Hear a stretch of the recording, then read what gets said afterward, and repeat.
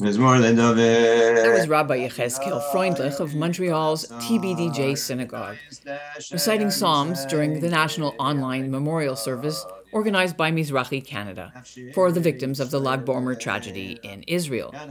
The director of Mizrahi Canada, Rabbi Ilan Mazer, appealed for unity among all Jews of all stripes around the world.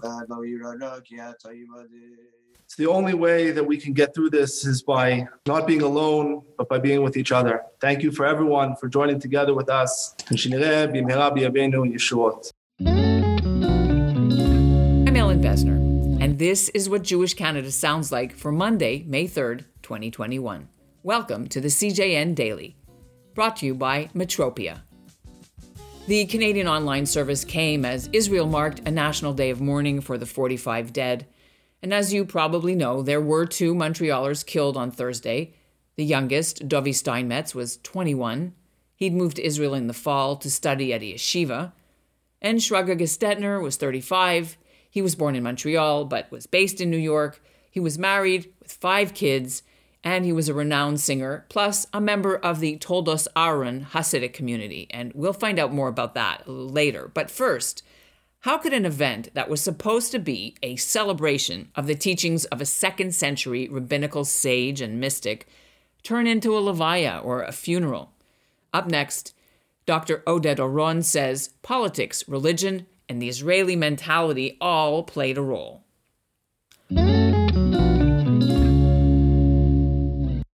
Oded Oron is a visiting scholar with the Israel Institute program, now about to join the staff at the University of Toronto, where he'll be teaching courses about Israeli society.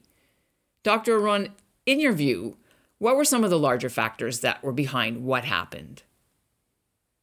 Thank you so much for having me. First of all, and this is something that is uneasy to hear maybe, but it's something that we have to reckon with, is if COVID exposed anything, is the rupture and cleavage that we have with the ultra-Orthodox specifically, but other sectors as well in Israeli society. And that has to do with following rules.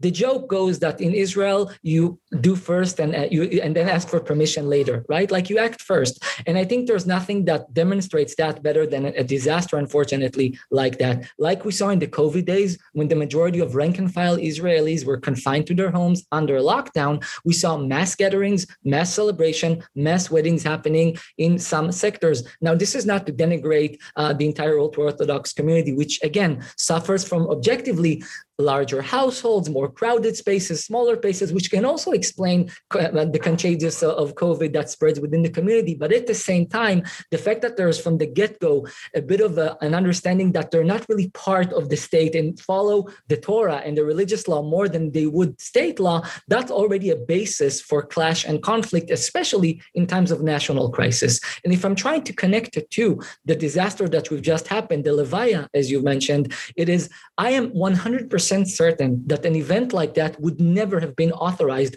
had it been a purely secular celebration, like an Israeli Glastonbury, a rock concert, a theater concert, everything that's massive and would attract the masses, even if it's outdoors and technically speaking, in terms of COVID, it is safer to do it.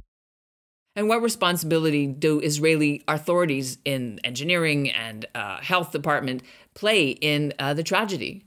First of all, lack of coordination and a mentality of, it will be fine, is something that is unfortunately etched into the DNA of Israel. It was a country that was born in haste. And unfortunately, while that mentality does maybe spark entrepreneurship, doesn't spark creativity, at the same time, in it also hides a lot of protocol and following the rules and following strategy and be methodical, slow, patient, collected, and careful.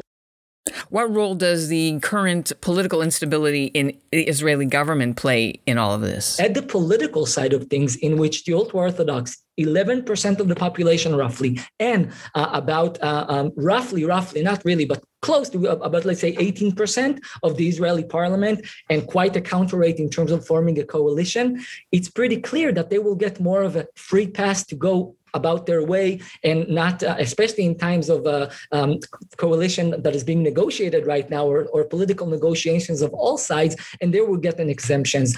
as it played out, essentially, as we saw. And the result is said, it's loss of life. To say that the writing was on the wall, it's a cliche, but it absolutely was. And I'm afraid that this is just another example that goes in to the Israeli mentality of how things are done in haste, are not thought through all the way, and the result is simply tragic. What other lessons should come out of Mount Meron? Unfortunately, Israelis are not known about their patience to stand in line or be patient in general. And again, this is very sad to talk about in a day like that with the loss of life, but it's something that we cannot ignore. And I think having these tough conversations about our mentality, about how we conduct ourselves in the public sphere, really does contribute to the loss of life that we saw less than 24 hours ago. Thanks for being here. Thank you so much for having me. I appreciate the opportunity, and I really look forward to coming to Toronto and for all of us to be post-COVID, to live post-COVID life again. Earlier, I mentioned that the Canadian victims came from Montreal's ultra-Orthodox community. Dr. Ira Robinson is a professor of Jewish studies at Concordia University in Montreal, and he's written extensively about the local Orthodox Jewish world and their Kabbalistic tradition. Dr. Robinson, what can you tell us about the historic origins of this Lag BaOmer festival?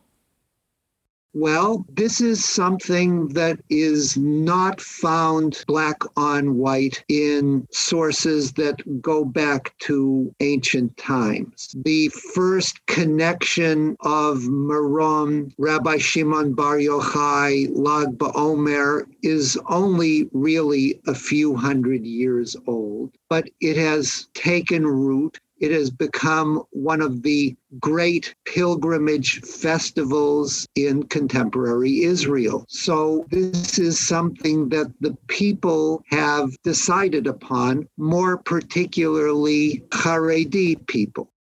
And so the Toldos Aharon group, what are the ties that they have to Montreal and where are they based? Okay, Toldot Aharon is a Hasidic sect based in Jerusalem, based in Mea Sha'arim, and it's allied in many ways to the Satmar Hasidic group. They share many things. They share, first of all, a very strong anti-Zionist, anti-Israeli state perspective, and they are known in Haredi circles as fairly extreme. You know, the core group is probably no more than a few hundred families, if that. The connections in Montreal are strong because Montreal has a very strong Satmar Hasidic community. And so people in Montreal with family connections to Toldos Aharon, people who have financial connections in that they would give part of their tzedakah charity to people in the Toldos Aharon group. You know, there is a lot of toing and froing. Great. Thanks so much for being here. Okay, you're very, very welcome.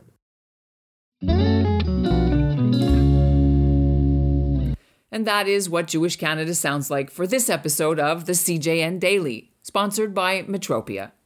Our show's music is by Toronto artist Dov Beck-Levine. I'm Ellen Besner, and you can find me on all the socials and by email, ebesner@thecjn.ca. We'll close with the words of consolation from Israel's chief Ashkenazi rabbi, David Lau, from the memorial service. We are brothers and sisters in Canada. We are here in Israel, our one family, one nation, one people that together pray to Hashem.